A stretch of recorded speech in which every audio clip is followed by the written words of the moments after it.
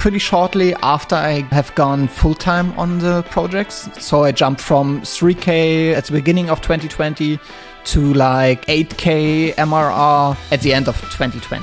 Hello and welcome back to Indie Bites, the podcast where I bring you stories of fellow indie hackers in 15 minutes or less. Today I'm joined by Patrick Posner, who is the creator of a portfolio of WordPress plugins which have been downloaded almost 1 million times and making him $12,000 a month. Patrick went full-time indie in 2020 and since then has both grown very quickly and then scaled back his operations to build the best sort of life for him. I love these types of stories of relatively unknown indie hackers who are just creating the dream lives themselves with internet businesses. If you've been tuning in to my 2 per week Indie Bite schedule over the past couple of weeks, you would have heard me wax lyrical about our sponsor, Ahrefs. But I'm yet to bump into an indie hacker who has not seen success when they've invested into SEO. And today's guest, Patrick, is no different. So I do encourage you to give it a try to see if you can start to get some of that free organic traffic. Now, the first step is to do an SEO audit. You can see which keywords your pages are currently ranking for, understand how Google sees your content, and discover how making changes on your site can help blow up your traffic. Head to ahrefs.com/webmastertools to try it out. That's ahrefs.com and there's a link in the show notes so you can click and go straight there. Let's get into this episode with Patrick. So Patrick, welcome to Indie Bites. How are you doing? Oh, I'm doing good. Let's talk about you. What were you doing before being full-time indie in 2020? I was employed as one of the biggest companies here in Europe producing WordPress plugins as a full-time business. And I started my first plugins on the site and started to making, $300. But at least it was something where I could see, okay, people paying actual money for solutions they need to solve within their website. And I do love like complex products. So the first product I started out with was about password protection. And people were already familiar with, okay, you can add like a password and it unlocks something and it's cool. So I went full ahead and thought, okay, maybe we should offer password protection on a military standard level. So with the highest encryption possible and with all kinds of fancy features. And people were just blown away by, okay, this is just a WordPress website. But I even found like hacker forums trying to unlock the content and try different things to avoid the protection. And it was such a great feeling to actually read in that forum that people weren't able to hack it. So that was kind of the starting point, and all products following from that followed a similar pattern. So I started with password protection, then moved to file protection, and my most popular and also the newest one is Simply Static, a static site generator that is built for people that are not going to open a code editor and pushing markdown files or any of that. They just want to use WordPress, publish their content, and Simply Static handles the rest. So it automatically converts it and you can publish it almost for free on Netlify or GitHub Pages. So that makes sense with your background working for a big company making WordPress plugins. Now, Patrick, often people, when they're doing something every day, they make their side project about something different. But you seem to did more of what you were doing in your day job. Did you not want an escape, or did you just really believe in the WordPress plugin market? Kind of. So I also started some SaaS projects on the side, but all of them are pretty much failed miserably. So we have like 0 users and the server costs like $100 a month and no one is interested. And I barely starting to know how marketing as a tool works. So I had absolutely no idea. I thought, okay, I put this online. People spend all their money on it. They will love it. And that doesn't work. So with WordPress, you have like the WordPress org repository, which is kind of like the app store for mobile apps. And you have at least a starting point for marketing. So people organically find your plugin, download it, install it, and maybe upgrading to the pro version later. Now, on your website, you say that your WordPress plugins have been downloaded almost 1 million times. 830,000 times. That's a lot of downloads, Patrick. Is that all coming from the WordPress repository, or do you have like separate channels for marketing to get those downloads? The number itself is just from the WordPress org repository. It don't even count the pro versions. So each time someone upgrades from the free to the pro version, I most likely lose the download within that number. So we are way closer now to 1 million downloads. So WordPress org is one of the main marketing channels right now. The other one is my website. So I invested pretty heavily in SEO and writing tutorials.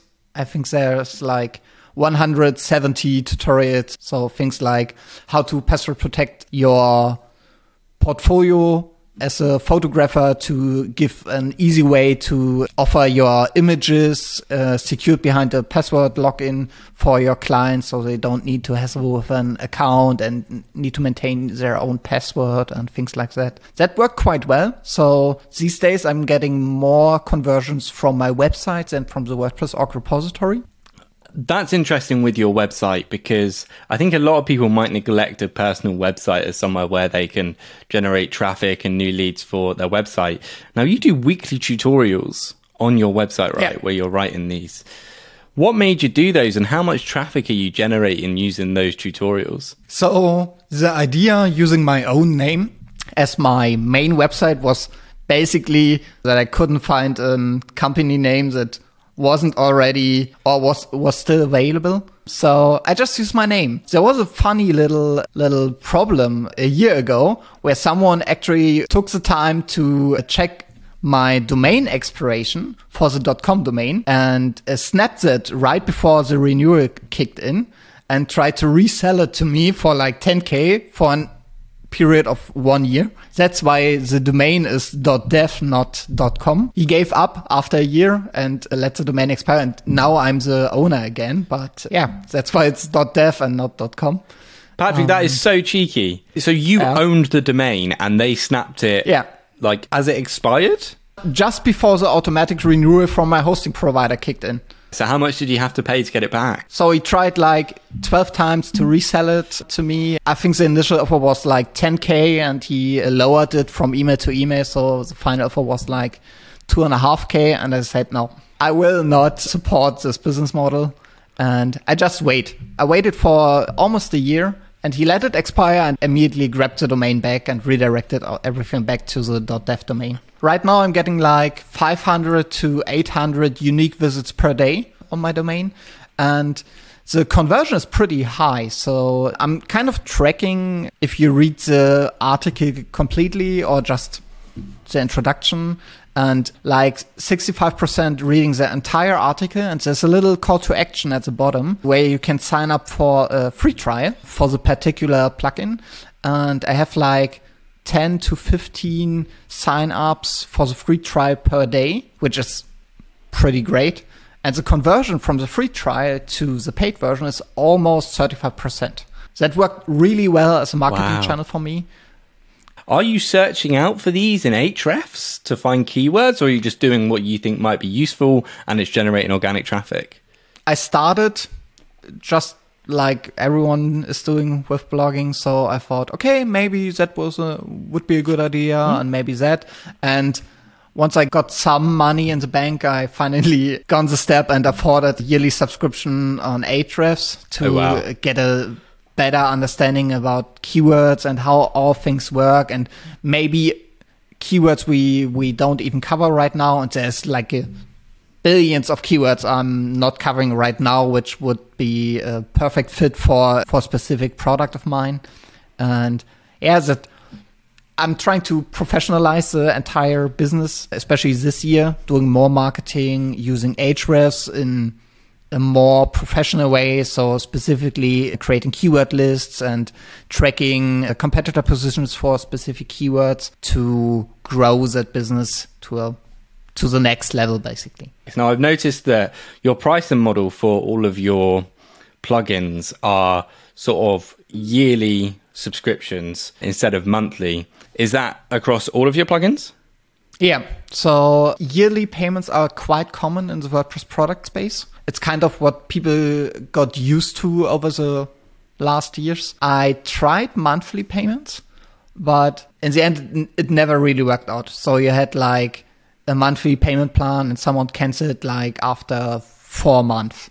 And still use the problem is that you ship the actual code instead of when you have a software as a service system, you own the code and someone subscribes to a tool and use it or not. But if you sell like a WordPress plugin or a theme or like any kind of downloadable software product, the customer has the code, and if he has the technical knowledge to trick it, he can basically strip out all of the security mechanisms for the license check. There aren't that many people doing that, but at least it's an option. And I have the feeling that if you have a monthly plan, people are more likely doing that instead of just paying their monthly fee, even if it's like $10 a month or so. With yearly, it's just not worth the hassle to remove all kind of security restrictions from the product, and instead they just pay their yearly payment. And the churn is quite low. The average customer stays with my product for at least 5 years. I think it's not a lock-in effect, but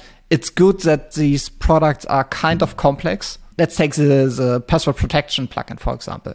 It's just not worth it I have a competitor selling like $59 a year or so. Yeah. But the amount of work that needs to be done to switch from my product to their product is just not worth like $40 a year. So people like to stay and they appreciate the updates. And I have a security company regularly auditing all of my products for any kind of security risks that kind of ships as a additional service for all of my customers, so they can be sure, okay, when I got hacked, it's at least not from a product from that guy. So when you left your job in 2020, obviously that was COVID year, how much were you making from your plugins, and was it enough to sort of replace your salary, or were you taking a bet on yourself? It was kind of enough to get by. It was 3 or 4K MRR at that time. So it was enough to justify the decision to go all in on that. But I seriously hope for an increasement over time. And it really skyrocketed pretty shortly after I have gone full-time on the projects. So I jumped from 3K at the beginning of 2020 to like 8K MRR at the end of 2020. Oh, okay. Interesting. So at the end of 2020, you were at 8K. I won't put in this episode if you're not comfortable sharing the numbers. You said you're at 12K now. That's not a huge amount of growth in the last year compared to the year before. Why is that? It's kind of on purpose. So my initial idea about my company was to have like a lifestyle business. Yeah. So I decided to step back in 2021 a bit and sold a couple of my projects to narrow down my portfolio of products. I added a permanent contractor to the team. She's writing content regularly. She basically covers everything regarding tutorials right now. I also started onboarding a freelance developer at the end of 2022 to help with Simply Static, basically maintaining the free version, handling bug fixes a little bit quicker. So for me, it's more important to have like a relaxed business type and not so much about the revenue. So, I mean, we are now at like 12K MRR and like 9K net revenue at the end of each month, which is way more than I would need to get by on a monthly basis. I do try to increase that now, but also balancing it out with the amount of work that needs to be done to increase that revenue. Patrick, that is such a wonderful approach to it, because my question was going to be, how do you slow down growth when it's going quickly, or how do you say no to more? But you've made it very clear what your ambitions are, which is to optimize for a better, relaxed, calm life rather than scaling and trying to keep up with it, which I know some indie hackers can fall into the trap of. Now, you know how these podcasts end. Patrick has actually listened to the entire back catalogue of Indie Bytes. But for those listening, a book, a podcast, and an indie hacker from you, please, Patrick. Yeah, sure. So, a book. I have Why We Sleep from Matthew Walker. A podcast. The Bootstrap founder from Arvid Kahl is one I really love. It's also, I think a lot of people who like Indie Bytes will love the Bootstrap Founder and Indie Hacker. There are actually two I'd like to recommend. One is Florian Mielke. Florian Mielke is a solopreneur building iOS apps. And another one I'd like to recommend is Leo I think it's Trio. He's the founder of codeforstartups.com. Patrick, thank you so much for your recommendations and coming on this episode of Indie Bytes. Yeah, thanks for having me. Have a nice day. Appreciate it. Thank you for listening to this episode of Indie Bytes. Don't forget to check out today's sponsor, Ahrefs, the best tool for growing your business using SEO. I've got a few exciting announcements coming up in the next few weeks, so make sure you follow me on Twitter so you don't miss out. I'm at Jay McKinven, or just hit the link in the show notes. Hope you're enjoying this twice weekly Indie Bytes content, and I will see you on Friday.